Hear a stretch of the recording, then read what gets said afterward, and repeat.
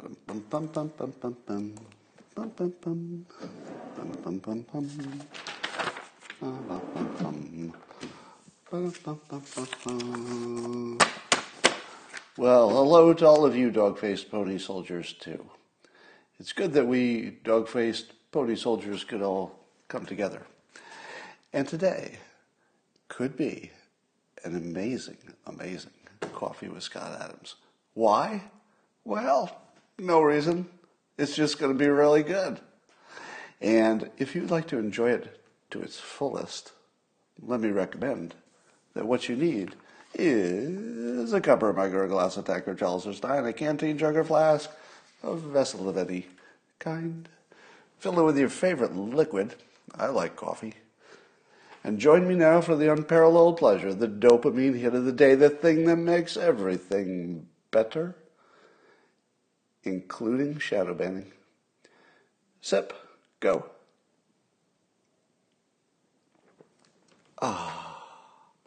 The simultaneous sip does get better every time. First time I told you that, you thought, oh, Scott, it can't get better every time. I mean, sooner or later you're going to have one that's subpar. But no, never happens. One time after another, the simultaneous sip crushes it. Well, the biggest news, and I don't know how many of you had this on your predict it, but it seems that the candidate for the Libertarian Party was bitten by a possibly rabid bat. And why wouldn't she be? Because it's 2020. In 2020, if the simulation isn't going to serve you up a major candidate for president who was bit by a maybe rabid bat, well, then the simulation is not trying. And I think it's trying this year. Oh, is it trying? We've had more news this year than, well, all the other years put together, multiplied by 3. Let's talk about some of that news.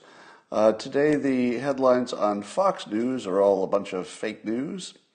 So Fox is going full fake news on the Bill Clinton Epstein Island stuff. And here's what I mean by fake news. Do I know if Bill Clinton was ever on the island? I do not. Do I know that he wasn't on the island? I do not. But what I do know is that the person who, and as far as I can tell, the only evidence that he was on the island is from what I'd call an unreliable witness. The same person who accuses Dershowitz of being there. And Dershowitz has pointed out that her credibility is whatever is less than 0. So here's my problem with Fox News on their coverage. What they're covering is true. What they're leaving out is almost criminal. What they're leaving out is that the one accuser who saw Bill Clinton on that island has no credibility. None. And there's a background for that. Alan Dershowitz does it. I think the key reason that you should be aware of is that I think she also accused Al Gore of being there, and I believe that there is a body of records proving that he was not there in the times that she said he was. So, if caught in one lie that is identical to the type of lie, well, the type of accusation, that's a 0 credibility situation. That's not a, well, she got one wrong before, but that doesn't mean she's wrong about everything else. No, it's a 0. It's a 0 credibility, which doesn't mean it didn't happen. Remember, we live in an anything's possible world where candidates for president can be bitten by a possibly rabid bat. So nothing's off the table. I'm just saying that if you run this story without very prominently saying the only evidence has 0 credibility, that's just fake news. So if you think your fake news is only coming to you from the left, there's a prime example of Fox News faking it up for you. And again, the news is accurate, but leaving out that context just turns it into fake news, in my opinion. So here's a story that should worry the hell out of you.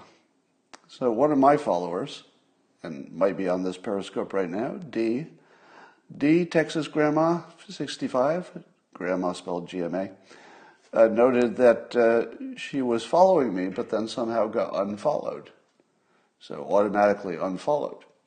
So this prompted me to circle back to a story that I'd been talking about maybe a year ago, I can't remember, in which I had noticed that I had been unfollowed from Ambassador Grinnell, Richard Grinnell. Now, I don't know what title you would give him, ex-ambassador, or do you still call them ambassadors after they're not ambassadors? I don't know what the rule on titles is, but you know who I'm talking about. He was acting out of the DNI for a while. But I had been unfollowed from him, I think twice. And so a year ago I'd asked if other people had been unfollowed, and it turns out there was a massive number of people in the comments said, oh yeah, I just checked. I was totally following him and now I'm not. So I decided to recheck that. So a year has gone by just to see if it's still happening. And sure enough, I don't know if it's like a new wave of unfollows or if it's still some trickle from the past. But once again, my comments were filled with people who said, what the? I was following him, but now I'm not. And now I had to follow him back again.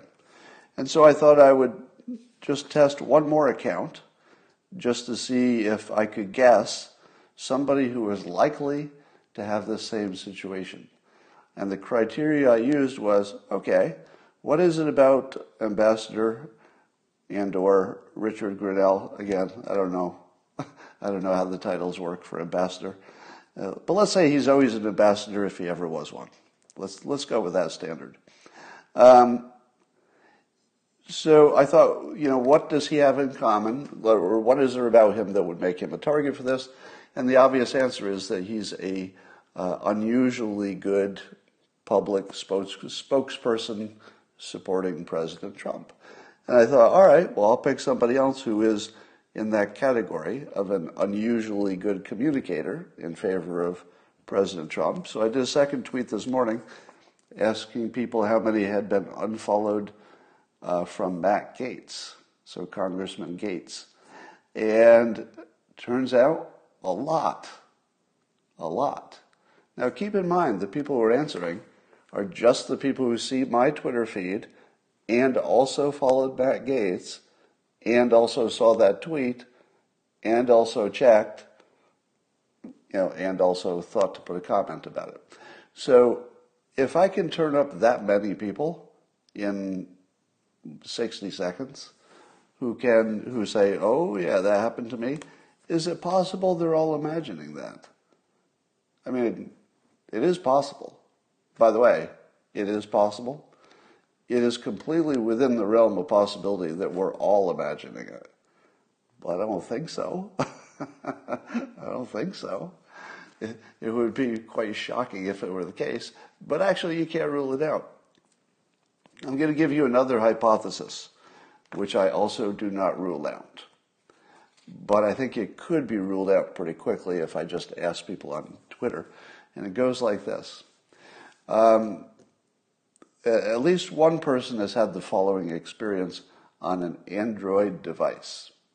And the claim is this, that there's something about the app running on an Android device, and I don't know if it's every Android device, every release. I don't know if it's the app or if they were using the browser to get to it. So there's a lot I don't know, but the claim is this, and you've had this experience. Have you ever had the experience where you're in some kind of an app, it doesn't have to be Twitter, and you go to click something, and just before you click it, the screen moves, and you click the wrong thing? How many times has that happened? Probably a lot, right? Your finger is moving in to press a button, and then the screen scrolls, and you press the wrong button. You're like, wrong button. I deleted a couple of messages yesterday by wrong fingering them. Anyway, so there's a belief, not a belief, a hypothesis. There's a hypothesis that there might be one interface situation where people are automatically unfollowing who do not mean to do so. But How likely is that? I don't think any of that explains it. To me, it looks like the A hypothesis has to be that there is some way that somebody is influencing Twitter. Could be somebody from the outside. Doesn't have to be an insider. Could be somebody from the outside. But something's happening, clearly. We don't know if it's third-party apps, because that's my other hypothesis. When you sign up for some third-party apps, say TikTok, just to pick a random example, I'll just randomly pick TikTok. Let's say you had the TikTok app and you wanted to sometimes share your TikToks on Twitter. Well, I believe it asks you if TikTok could have control of your Twitter account. Yeah, think about that. That gives the Chinese government control, I think. I would need a fact check on this. But if you have TikTok and Twitter, both apps on your phone, and you've told TikTok it can manage your Twitter, some of your Twitter actions, could the Chinese government, through TikTok, cause you to unfollow Ambassador Grinnell? Could it? I think yes, but I would need some kind of a fact check on that. All right. Yesterday, Twitter purged a bunch of accounts. You saw a lot of people complaining, hey, my number of followers went down. I don't think I'd worry about any of that yet, because there's no evidence to suggest that's anything but maintenance. Yeah, it's probably just getting rid of bots, probably maybe cleaning out some dormant accounts, that sort of thing. So I lost, just in case you want to know if it was just you, I think I lost, it's hard to know because I'm adding people at the same time they're subtracting people. But if I were to baseline it, fewer than 1,000 users maybe, out of 500,000. So it wasn't a big percentage. And I think you would be better off if they call the herd once in a while anyway, as long as they're doing it for the right reasons. So I wouldn't worry about any of that yet. Did all of you see the press conference that the president did yesterday, which was more like a monologue and a lot less like a press conference? So, of course, I think most of the networks probably didn't cover it because they like the question part where they can try to embarrass the president. They don't like the monologue part where he just talks about his accomplishments. But I got to say, that was one of the strongest press conferences that I've seen. And again, I'm not sure if you want to call it a press conference. It was more like a monologue. But the monologue part was extraordinarily good. And it was extraordinarily good for a number of reasons.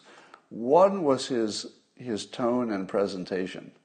It was, I would call it serious and powerful, with sort of some joking at the end, which was extra good. But when he was talking about his accomplishments, he would say stuff like, we've done X, and I'd say, wow, that's pretty good.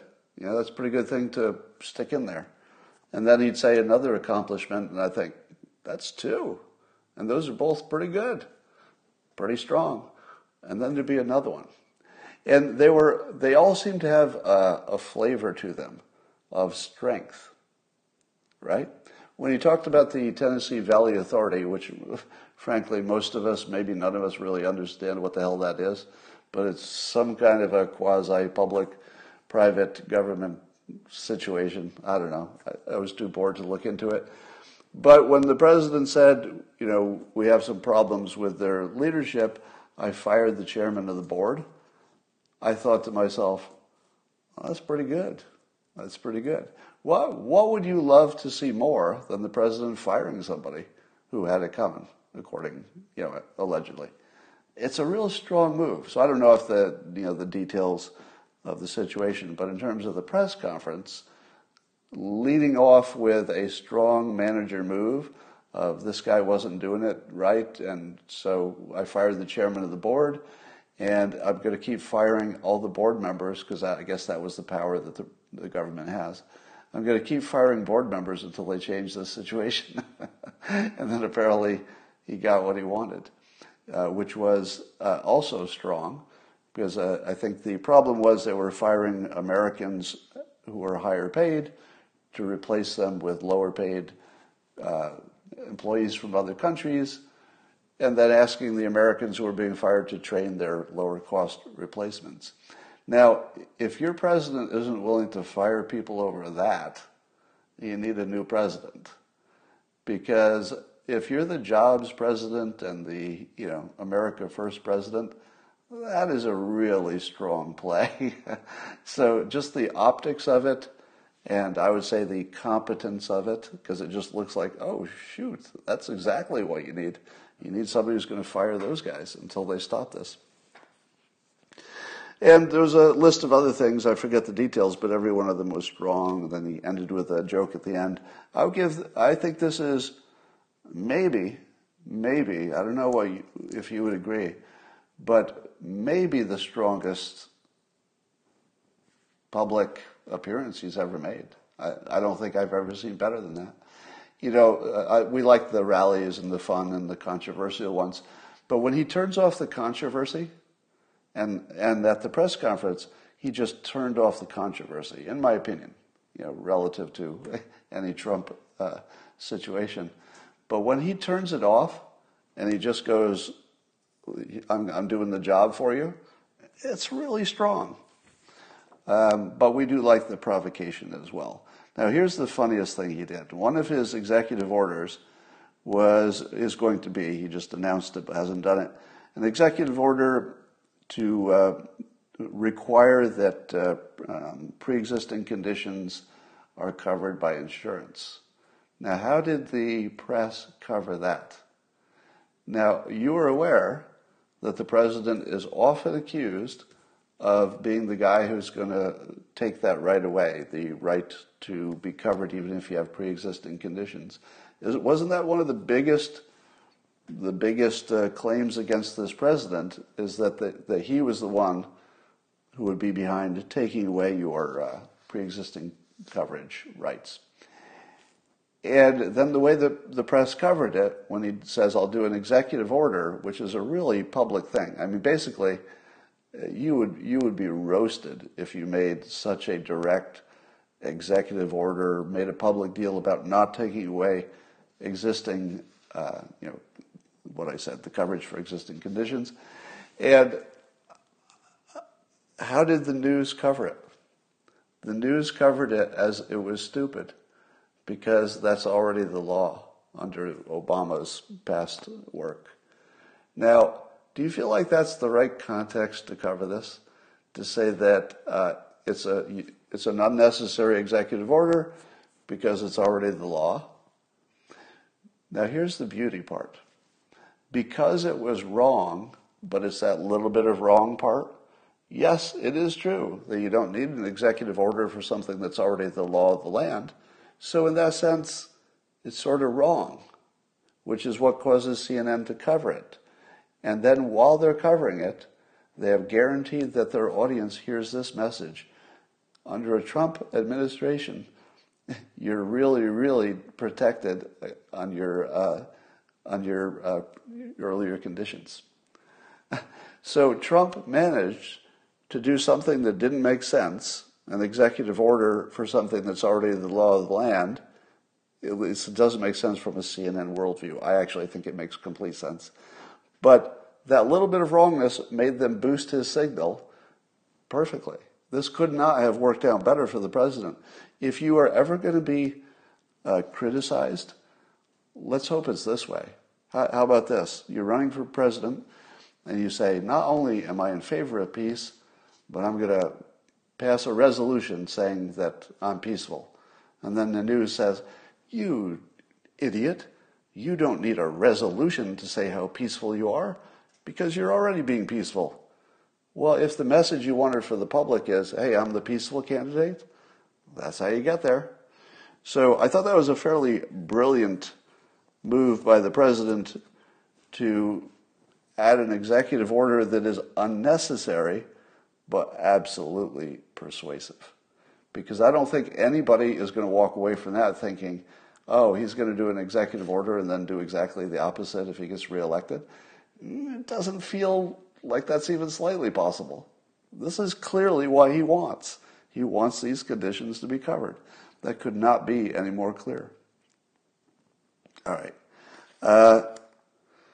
According to Rasmussen, and I said this before, but it's blowing my mind, 36% of black likely voters approve of the president's job performance at the moment.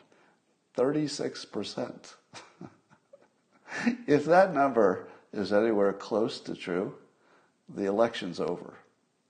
Now, I think the election's over anyway. I don't think Biden actually has any real chance. And anybody pretending he does at this point, you have to sort of check yourself at this point. This isn't a real election. Unless they substitute somebody in who might have a chance, this is going to be a stroll to re-election. This is not a sprint. The president could stop for a smoke break and still get elected president. The glide path for the president is pretty clear at this point. Just show up, do the kind of work he did at the press conference yesterday, which was outstanding, message-wise and tone-wise and everything else. And I think he's there. But here's the question we must ask ourselves. Why is there such a delay in the vice president pick? Now, obviously, some of the delay might be because it's a weekend and they would wait for something like a Tuesday or a Monday to control the weekly news cycle. So it could be just, it takes a while to get things done. Could be it took longer than they thought. Possible. But I think all the smart people are saying it looks like they might be delaying because they've got a problem knowing who should be at the top of the ticket, if you know what I mean. And you don't want to waste your best candidate in the second place if that's the one you think should have been in the first place. So you can see where they're jockeying and saying to themselves, well, maybe it's not Kamala Harris for the VP role. And by the way, if Biden announces it's not Kamala Harris, I think you're going to have to start seeing Kamala Harris as maybe the replacement for the top spot. That might be a signal, but could also be a signal not, of course. Could go either way. But I would certainly, my antennae would go up and say, what? What? Why are you holding Kamala Harris out available for a job, if not the vice presidency? And why would black likely voters have such a high approval of Trump? 36% being at least historically high. And I have some hypotheses. I've often told you that one of the keys to persuasion is simplicity, and another key is repetition. Build the wall, build the wall, build the wall. If you hear it enough, and it's simple and it's unambiguous, it just becomes part of you after a while. There's nothing that you can hear that much without being forced to incorporate it into your worldview and give it a priority that maybe it didn't deserve. But think about this.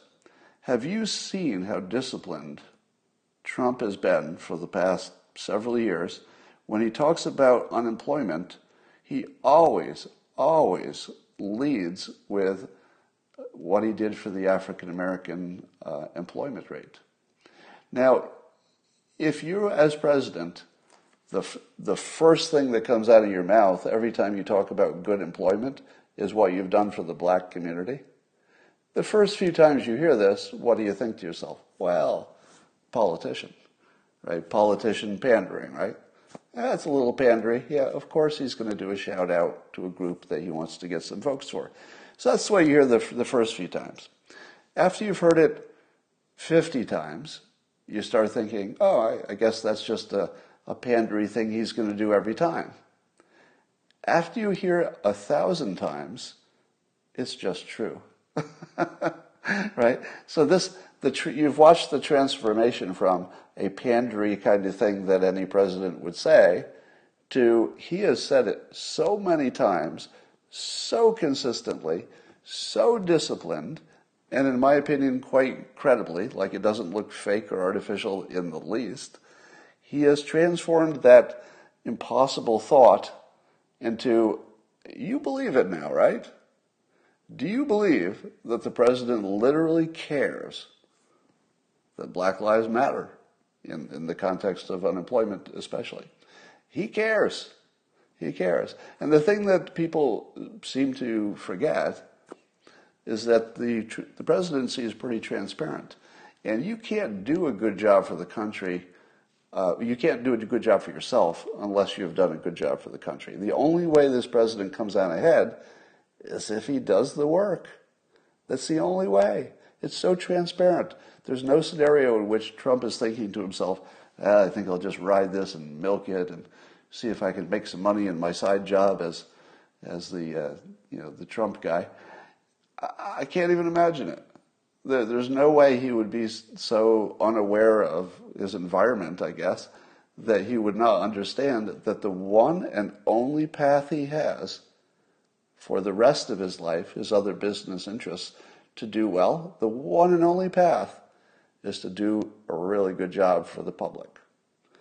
Short of that, it just doesn't work. You can't just leave the job and say, well, don't you love me anyway, even though you don't like what I did? That's not a thing. He has to do a good job. He has to. And he has to do it for, Black Americans, for everybody. So I think the fact that he always highlights it went from a pandery-sounding thing to he's got to mean it at this point. I mean, that's pretty disciplined to say it so often. The other thing that doesn't get enough play is that if you're a black voter or just a black citizen, do you want open borders? No. Do you want less choice in school? That's what the Democrats are offering you, less choice in school. If you're black, do you want that? No, you don't. Do you want fewer cops while you live in your high crime neighborhood in too many cases? No, not most people. Most people want some good policing. They just want it to be better. Of course, we all do. So if you tell yourself that this 36% black approval that Rasmussen gets is an outlier, I would say to you, could be. Anything's possible.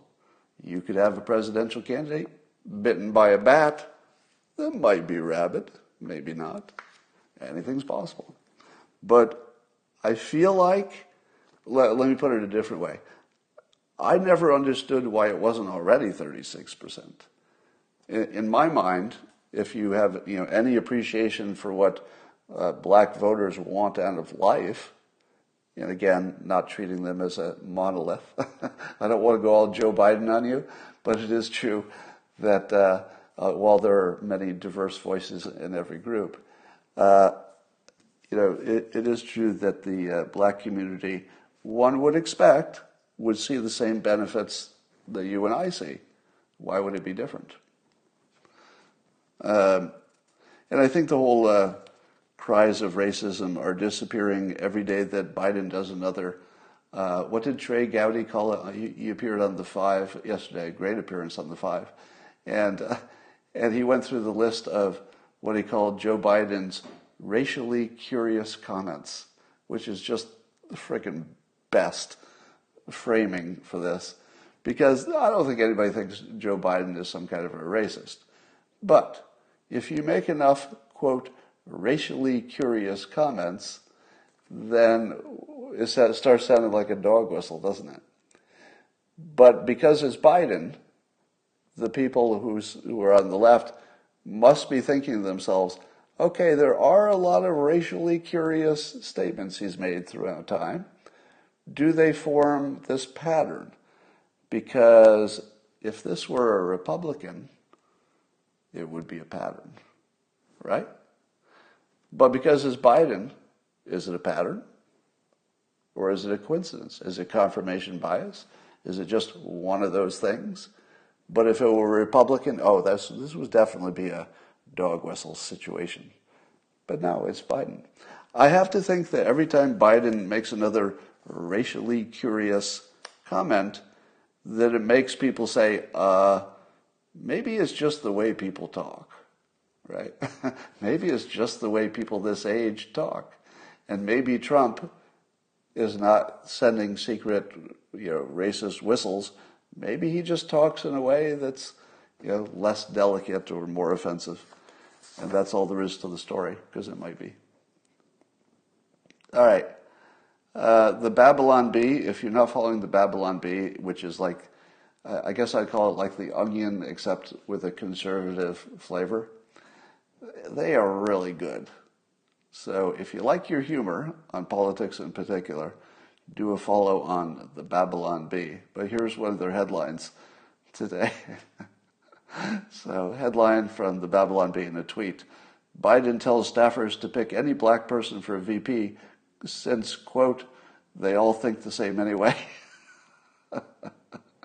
Now, just for context, this is alleged to be what Joe Biden thinks, that the black community thinks the same. So I'm not laughing at the black community. I'm laughing at Joe Biden, just to remove any doubt about what that means.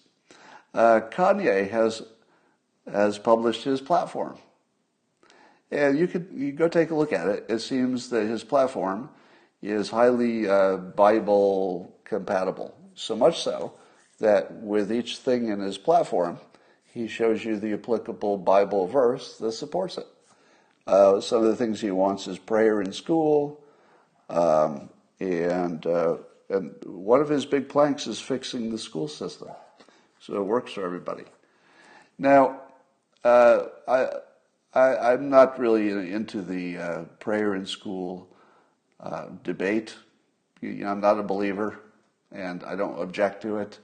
So, work it out among yourselves. I feel like I could be on the sideline on that one because I don't need the prayer for myself, but I understand its benefits.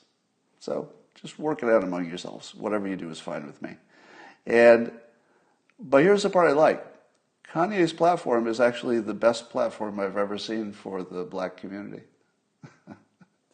And I don't know if he'll ever get credit for that. But which is the other platform that's focusing on schools as like a key lever?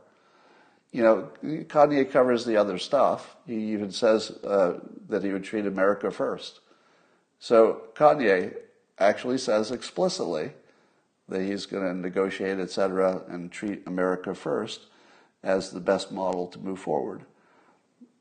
I think you should read it. So just Google it, or I think Mike Cernovich tweeted it if you want to find it on his Twitter feed. I think I retweeted him. And it's worth reading. It's worth reading. If you have a few minutes, read Kanye West's thing. Now, I don't know if you saw Tucker Carlson's, he did, what would you call it? I guess a monologue on Kanye West. If you didn't see it, it's some of Tucker's best work. Like really, really good work. And I'm just talking about the writing, the writing of that piece in which he went through, the Kanye situation. And he talks about how until Kanye said he liked the president, he wasn't crazy. In other words, the media treated him as just creative and provocative until he seemed like he was on the other side. And then the headlines are that he's crazy. Now, Kanye himself cops to some, mental challenges. So I don't think it's, inaccurate to agree with the person who has a self-assessment. But it was very interesting to see that before it didn't matter, and now they're throwing him under the bus.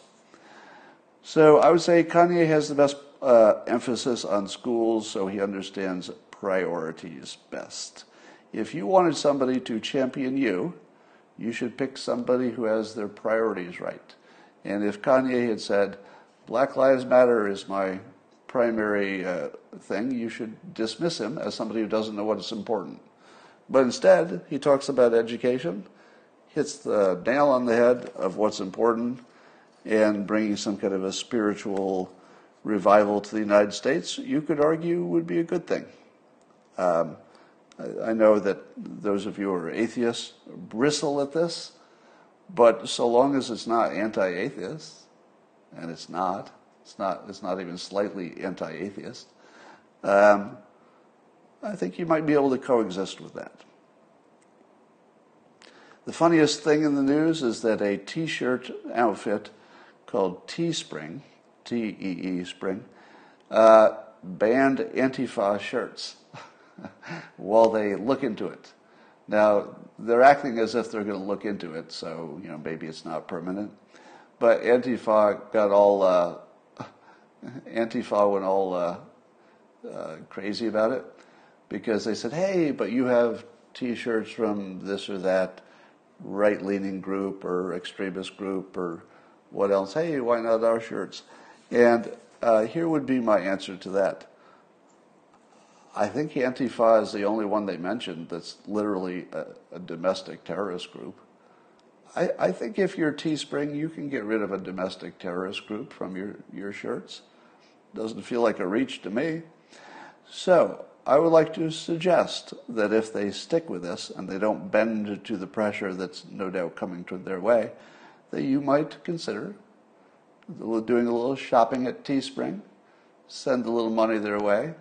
I suggested that if they make a shirt called "We Canceled Antifa," then it might sell a few copies. It might sell a few.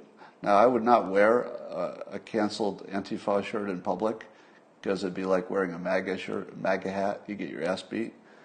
But I might buy one. I might buy it and put it in the closet just to support Teespring if they stick with this. If they don't stick with it, well, who cares? As I tweeted this morning, I've developed this habit that I'm not sure I'm proud of. Every morning, the first thing I do is I get my coffee, I sit down at my computer, and literally the first thing I do after that is I look at the news, usually Twitter, and it's filled with the video from the night before, the highlight clips from the big game in Portland.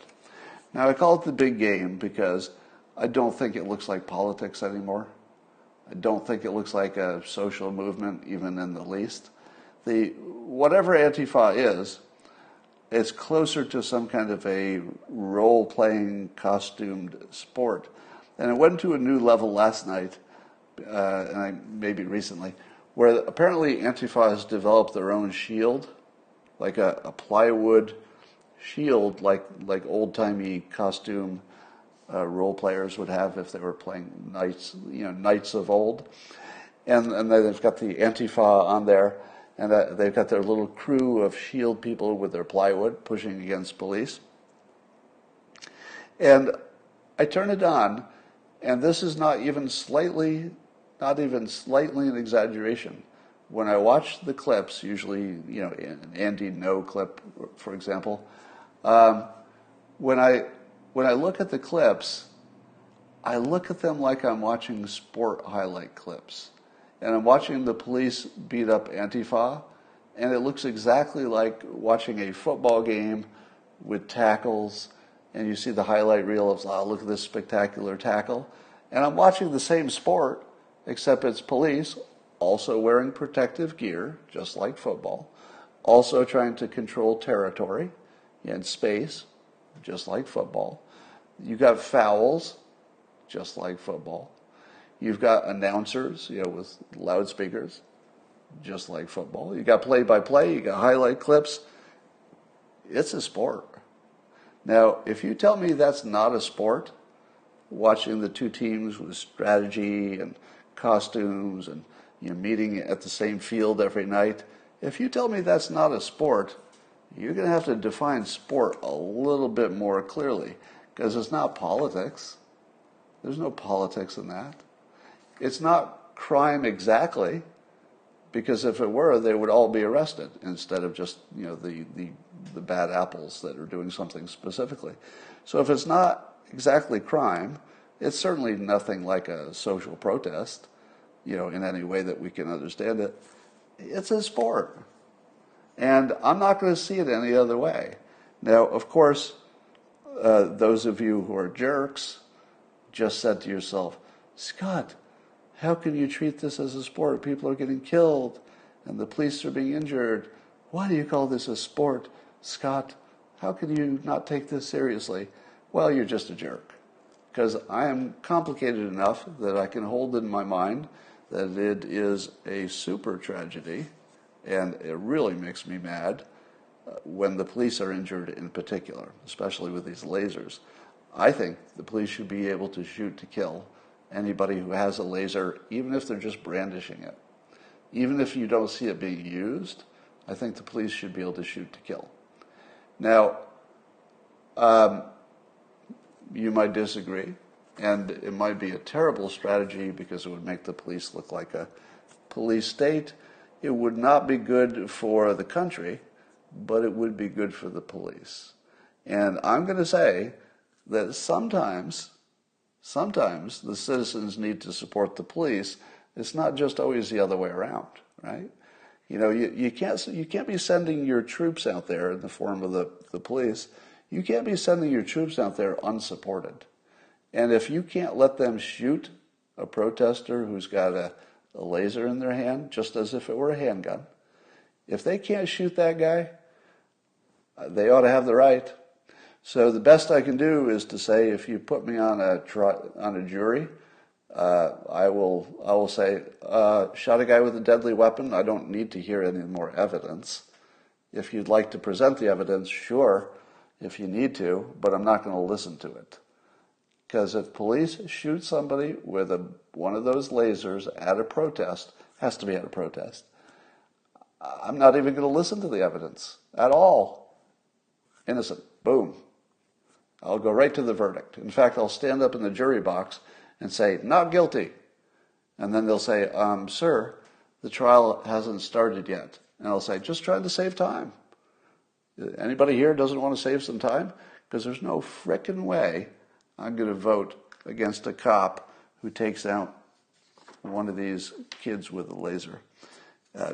Take his head right off. It's fine with me. Now, it would be bad for your career, bad for your life, might even be bad for the country, but I'd still back you.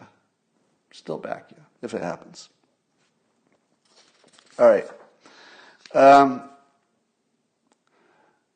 And I've often said that, you know, one of the big complaints from protesters, which I think has merit, is that the police might treat different ethnicities differently.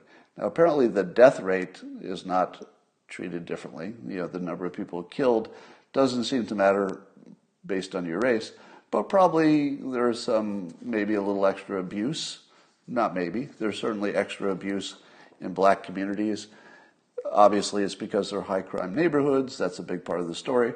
But let's say you just thought that was a problem and you want to reduce the gap. Well, one way would be to have less abuse against black citizens. That would be ideal. As long as, you know, everything else works out.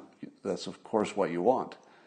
But the other way to reduce the gap would be for the police in Portland to just beat the shit out of these protesters with the lasers like once a day, just to get the numbers up.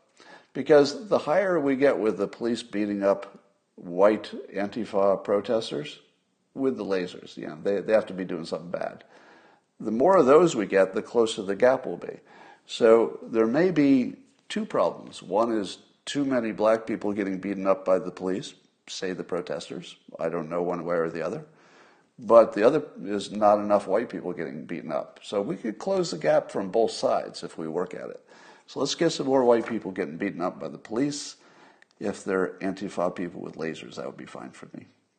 All right. I asked on Twitter a little unscientific poll. I said, would you hire a job candidate whose social media supported Antifa? 94% of you said no, that you would not consider a job candidate who had pro-Antifa stuff on their website. Now, if I were to ask the same question of people on the left, because most of my followers would be Trump supporters, I would imagine. But if you ask the same question on the left, you know, would you hire a Trump supporter? You'd probably get the same answer. You get a pretty good answer. So we've come to the point where your politics plus your social media make you unhireable by half of the public. But here's what I was thinking.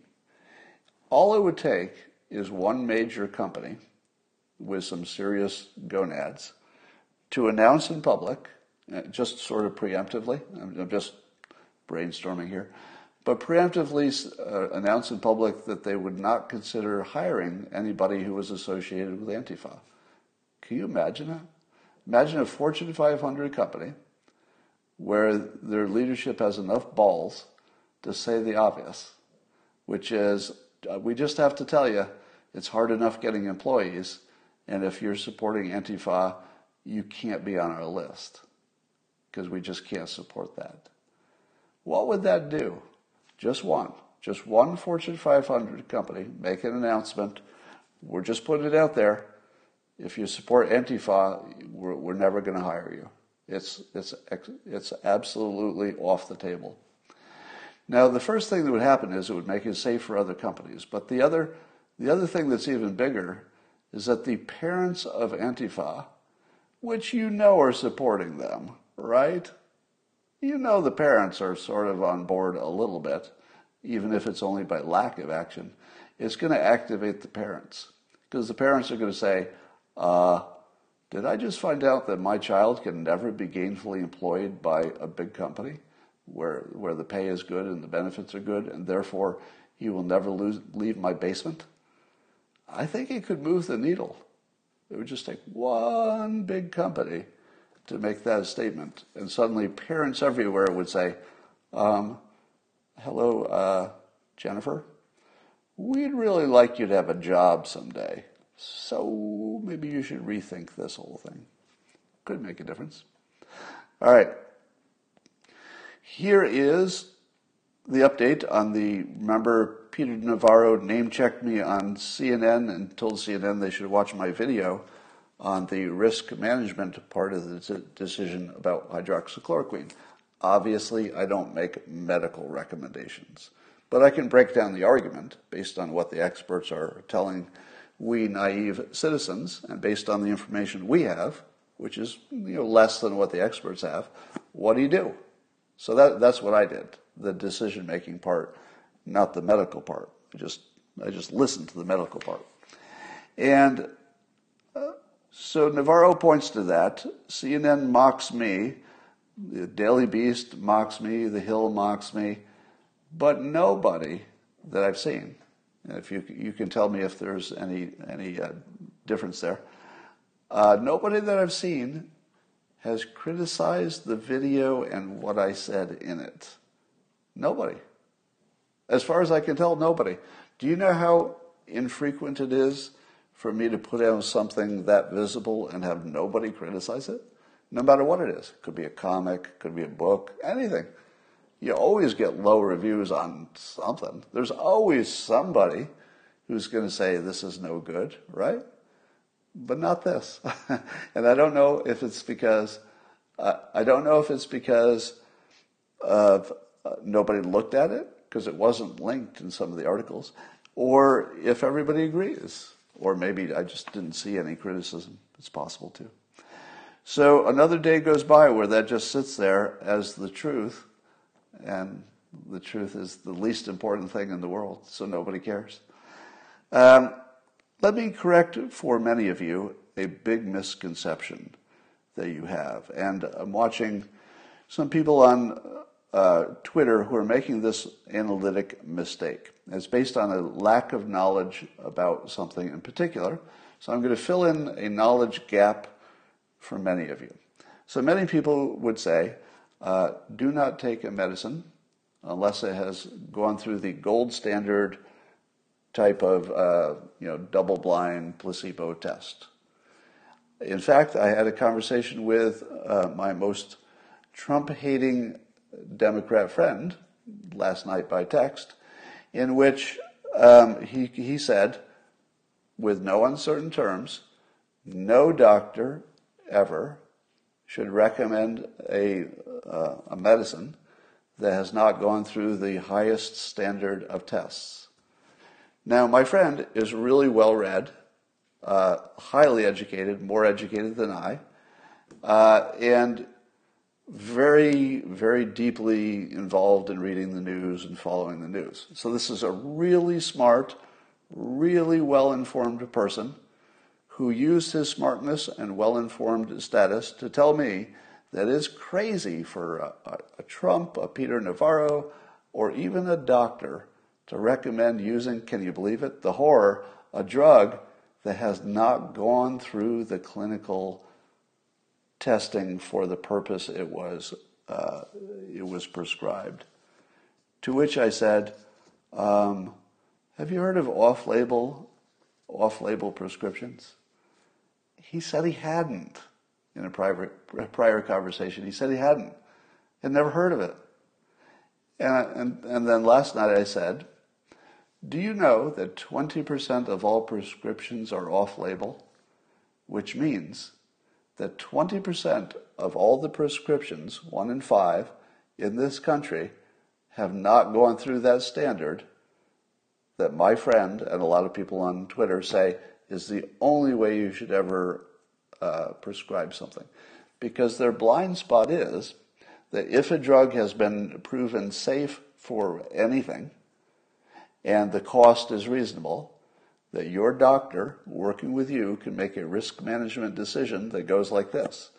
I've got this drug that was only gold standard tested for another thing, but we did find out the side effects are nothing to worry about.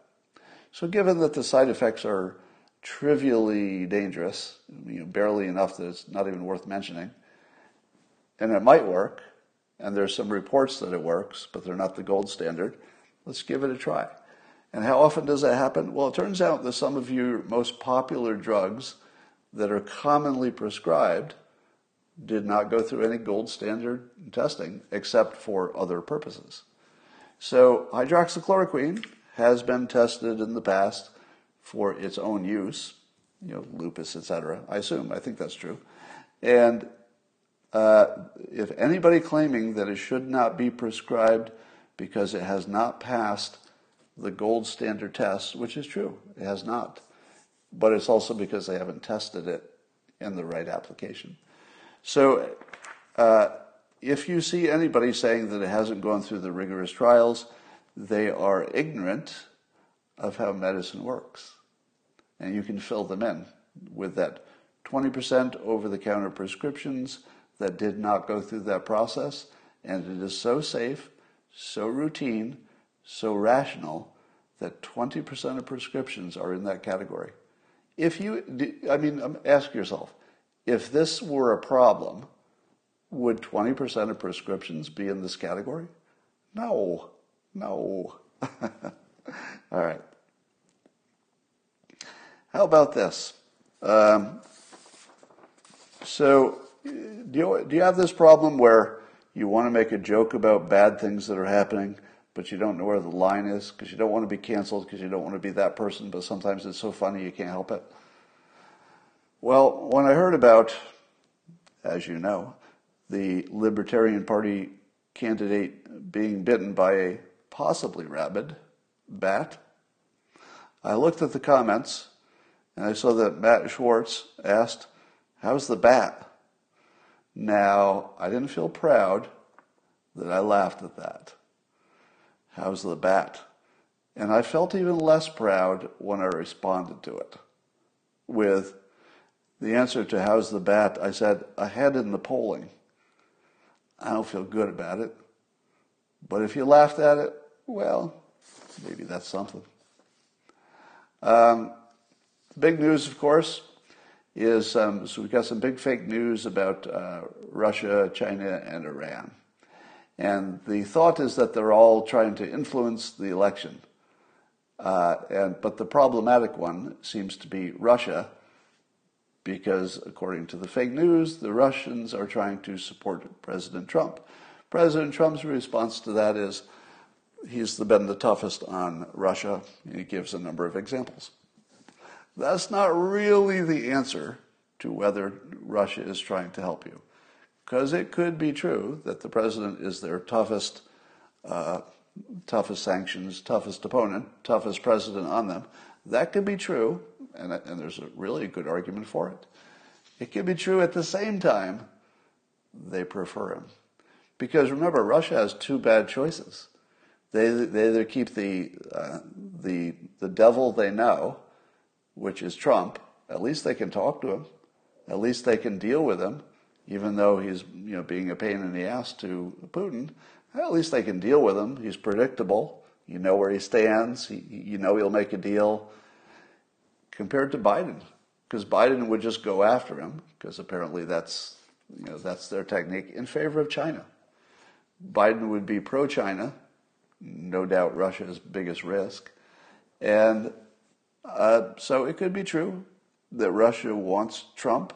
At the same time, it's true that Trump doesn't want that and is sanctioning the hell out of them for whatever the hell they're doing.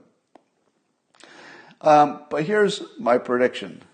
You will never see a compelling example of this alleged Russian interference. Because if you did, you would see that it's trivial. The same way, if you had seen, and almost nobody did, the memes that the so-called Russian troll farm put out in 2016, those memes look like a 6th grade project that was underfunded. They didn't even look like adults had made them. They were that bad. They certainly had no impact. I definitely never saw them until it all came out and I got to see a bunch of them all at once. And they weren't even in the same direction. Some of them were anti-Hillary, some of them were anti-Trump. I mean, you could argue that the troll farm was trying to influence the election because they made, U.S. campaign topic memes, but you can't argue it mattered, not when you see them.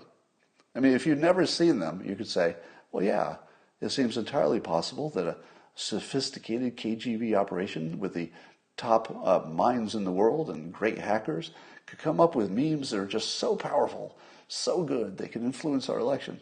Yeah, I mean, in the abstract, that seems like totally a thing. And then you see what they actually produced. And you say, oh, this is a little sad. And maybe it's not Putin ordering this. Maybe it's somebody who thought they could please Putin by doing it on their own, which is what it looked like.